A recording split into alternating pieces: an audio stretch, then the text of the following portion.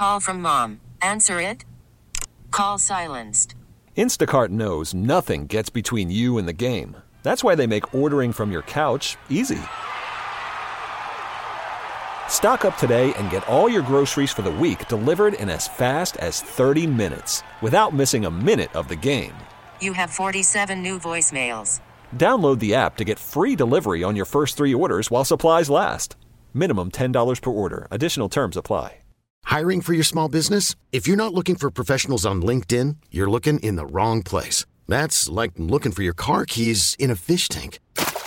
LinkedIn helps you hire professionals you can't find anywhere else, even those who aren't actively searching for a new job but might be open to the perfect role. In a given month, over 70% of LinkedIn users don't even visit other leading job sites. So start looking in the right place. With LinkedIn, you can hire professionals like a professional. Post your free job on linkedin.com/recommend today. Chris Herrington joins me now.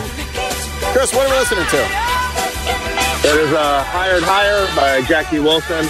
And I know John Morant, who got up high enough to put a two-hand dunk over a 7'4" guy with an 8-foot wingspan last night.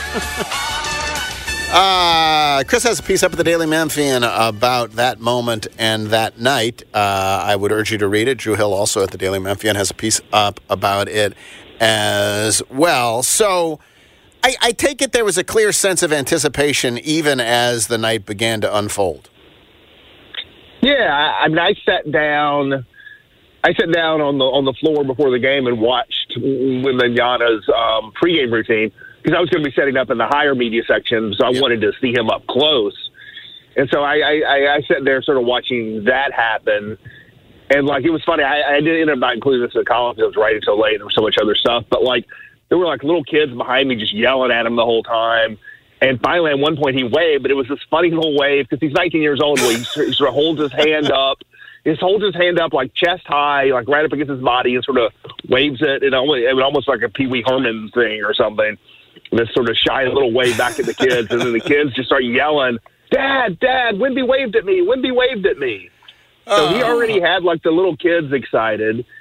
And then a Grizzlies employee came up to me while I was sitting there and just walked up and said, "So, do you think John's gonna try to dunk on him tonight?" And so I think there was going into the game. I felt like there was that sense of we're going to see Ja versus Wemby for the first time. And sure enough, and this is sort of what I wrote about, to me, more than the dunk, my favorite moment was just the collective sound of anticipation the first time they squared off. And 1 minute into the game, Ja gets him on a switch and backs out and, like, dribbles for a second and, like, pauses. And you felt the crowd just sort of rising up in anticipation, like, in that moment, which is sort of a confirmation that, yes, indeed, we were all here to see this. And Wemby got him that time. Oh, yeah. Ja gave him a dribble move, got past him, got to the rim, and when we just reached that endless arm up and just blocked it right off the backboard. So won't be the last time that happens. So, Ja, by the way, and we'll get to the dunk and the 2-minute stretch that you chronicle also in the column in a second. Ja took 9 3-pointers last night. Do you think that was partly a product of there's a 7-foot pterodactyl in there? I think that was probably part of it. I think part of it was, I'm just guessing here, I think part of it is that he's been shooting so poorly, he was trying to shoot himself out of it. Right. And I wonder to what level, like, he's, been coming off of this illness a little bit, and maybe there was a fatigue element of, like, it's easier to just pull up and take a jump shot, And so I definitely thought he was settling for too many threes early in the game. I think he hit 3 of them. So better, honestly, better than he has been shooting. Yeah, okay. I mean, that's a little bit of like trying to shoot yourself out of a slump a little bit. Yeah. So the third quarter was the Spurs come back. They take the lead, honestly. It's like people are a little nervous about this. Des Bain has a great third quarter, and then Ja takes over. So of the 3 plays that I think were the highlight were the hang in the air, change direction over Wemby, past Wemby for the layup, the alley-oop to Santi Aldama, and then, of course, the dunk. Which do you particularly rank those 3 in your own particular? If it was just you ranking, which you enjoyed the most? Oh, the dunk has to be 1. And I guess the layup has to be 2, but I feel like it's a closer 2-3. I feel like that alley-oop play was pretty slick. The way he just tossed that pass from his hip, tossed it real quick from his hip before Wemby could react, and the way Santi finished it with the reverse dunk. Right. I feel like that kind of got lost in the hoopla of the 2 Ja and Wemby plays, but that was a pretty slick move. I think all 3 of those are going to make the list when I do my moments of the season at the end of the year. All right, and is the dunk a contender for top 5? Like he didn't, as Eric pointed out on the broadcast, he didn't really dunk on him. Like he sort of went past him. It wasn't a pearl smashing, you know. It was not a power dunk. Right. So he got past him, but then Wemby, I mean, there was contact on the play. Wemby got his hand on Ja's arm. And so it wasn't like Wemby was out of the play. So, no, it's not. He didn't detonate on him like he did on Aaron Baines or like he did on Jalen Smith or some of these, or Jakob Poeltl. I think those are still the top 3. So, maybe it's top 5, but it's not top 3, I guess is what I would say. And honestly, it's because it's Wemby. Let's be honest. Yeah, because it's Wemby. That's exactly right. It's Wemby. It's the first time. It's all of that, and he freaking did it. And pretty remarkable. The Grizzlies get the win. Is there a player in the league that you'd rather have for the next 15 years than Wemby? I think, there's enough uncertainty and injury risk there that, like, you might take Luka. Luka's just so sturdy, and Luka is so great. Right. You're tempted on Giannis and Jokic, but just there's, at this point, the age difference is such that, but those guys are also so sturdy. I mean, Jokic could be like LeBron, like dominating when he's 40 years old. Like, these dudes have won MVPs and won titles already, and, like, they're not old yet. And so I think those are the 3 guys. And after that, I don't know, man. Like, it sounds weird to say you take this rookie over, like, Shea and Booker and Ja and some of these guys. But he's a prodigy. He really is a different specimen than we've seen. He's a different level of pure talent. Well, and I don't know, like the injury stuff, who could predict any of it? He's like Yao Ming was, like, the foot stuff seemed, I don't know, maybe I'm looking at it purely from retrospect. It seemed predictable. Like he's not. You can imagine he's not heavy. Yeah, you can imagine Wemby having an impact for 15 years. Like being, in fact, I think I like Wemby's longevity and injury future more than Ja's, because Ja's, that seems like the length, he's never going to get shorter, at least until he's 89, Ja may get less explosive in 5 years or 4 years, right, or whatever. So well, with Ja, it's not just injury risk, it's also, unlike, LeBron or Jokic, or like, it's hard to see him being great at 40, just because you lose a little bit of the speed and the hops and whatever. I don't know. I mean, the track record for guys that tall is sketchy, and it's not just like heavy dudes like Yao Ming. Like the Grizzlies employee I was talking to before the game, we were talking about it, and we both sort of agreed on, like, the Wemby comp you don't hear very much because it's sort of an older player who sort of fell off, but like he's sort of new age Ralph Sampson.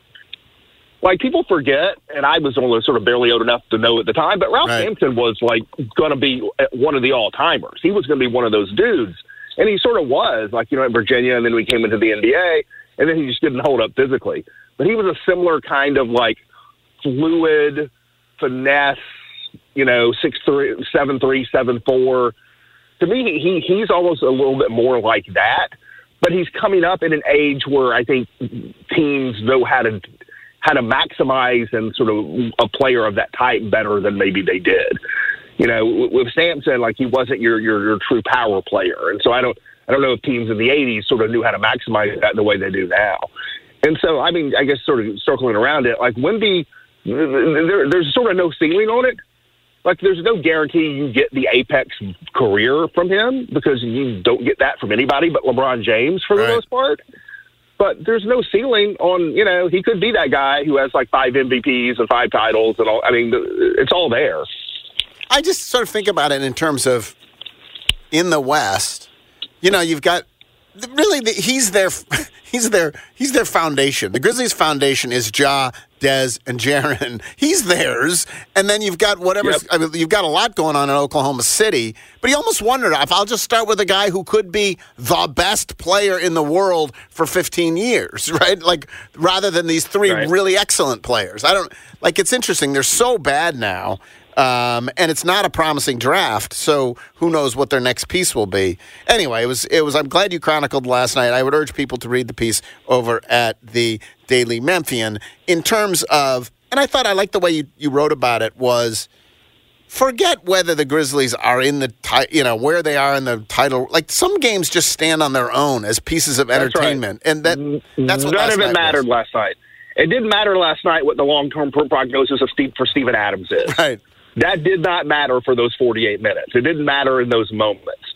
And to me, part of having an NBA team and going to the arena and turning on their television, and part of it is following the ups and downs of the season and the standings and all that. But part of it is just we got Ja going at Wemby. Yeah, nothing else matters in this moment but Ja going at Wemby. Okay. So, having said that, was a game that you wanted to win, absolutely. Oh, If you're and they did, and tonight they've got Toronto back to back. And by the way the game unfolded, their best players played heavy minutes last night. And Ja got banged up. And Ja got banged up. He clearly was fine by the end because he was dogging on Wemby. Right. But he did get a little banged up, so maybe there's soreness the next day on that.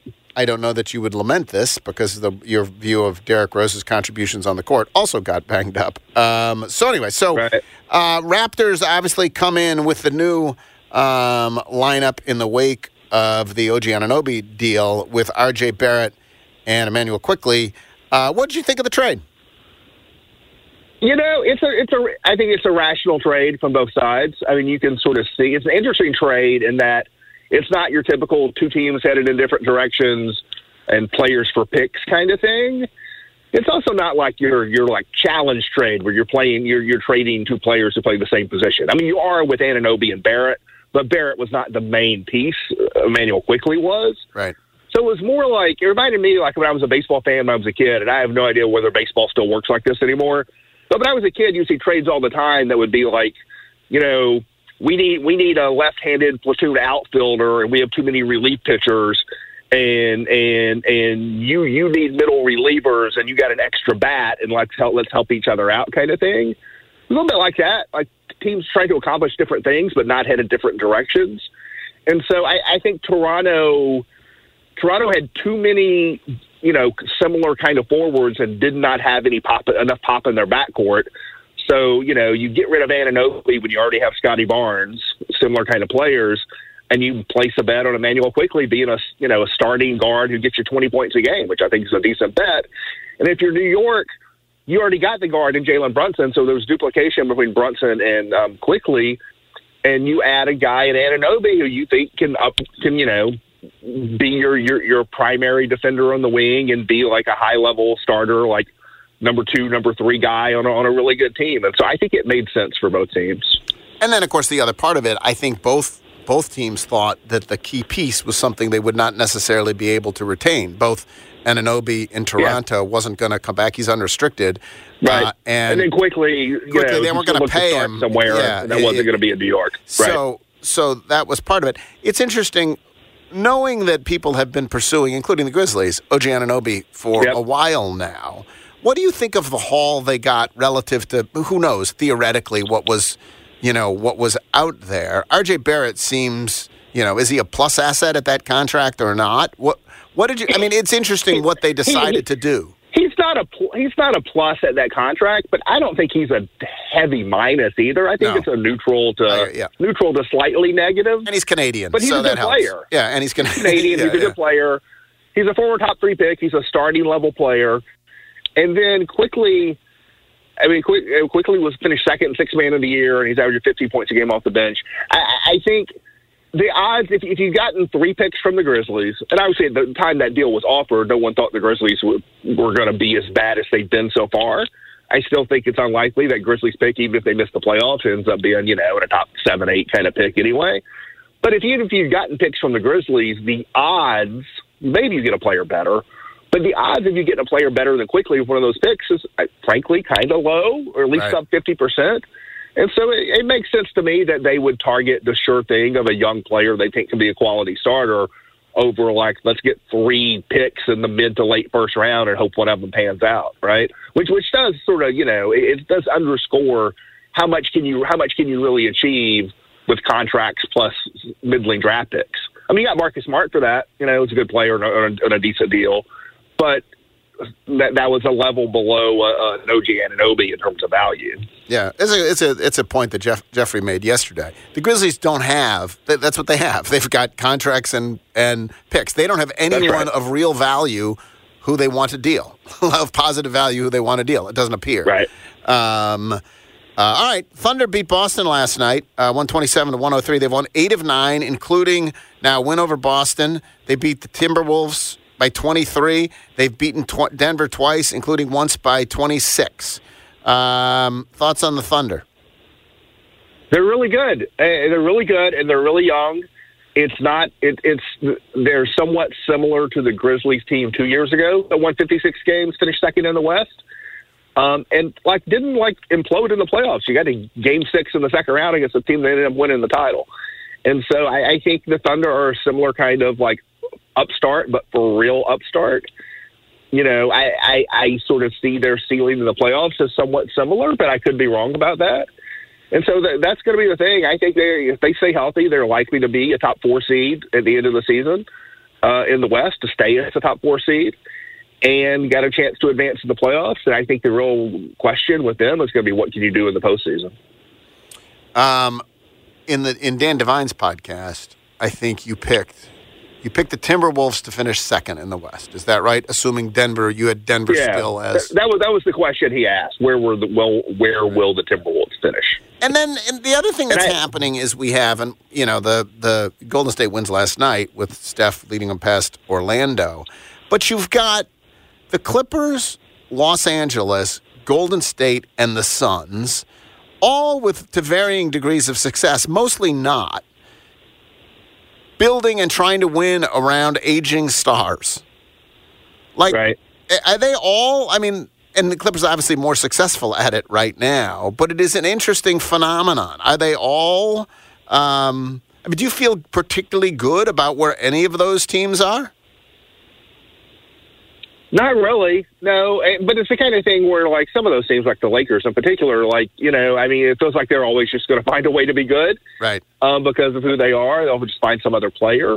But in terms of where you're structurally set to be, if you're the Grizzlies and your real opportunity is not this season, it's next season and the year after. Right. I think you're got to be looking at Denver and OKC in particular, as the teams that are set up the best for those 2 seasons. Minnesota sort of needs to do something this year, because it may get Mike Conley may not be back and is older, and they have luxury tax issues, and that Minnesota thing may not be built to last. But Denver and OKC is very built to last. Yeah. And these other teams are there's nothing they can do. They're pot committed this year because they're not going to not try to win with those players. But interesting to see the way it's lining up. You can read Chris's piece on last night's events over at the Daily Memphian. Thank you, Chris. Appreciate it.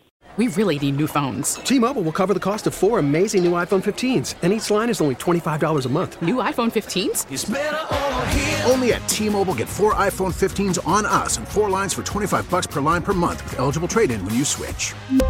Minimum of 4 lines for $25 per line per month with autopay discount using debit or bank account. $5 more per line without autopay, plus taxes and fees. Phone fee at 24 monthly bill credits for well-qualified customers. Contact us before canceling account to continue bill credits or credit stop and balance on required finance agreement due. $35 per line connection charge applies. See T-Mobile.com.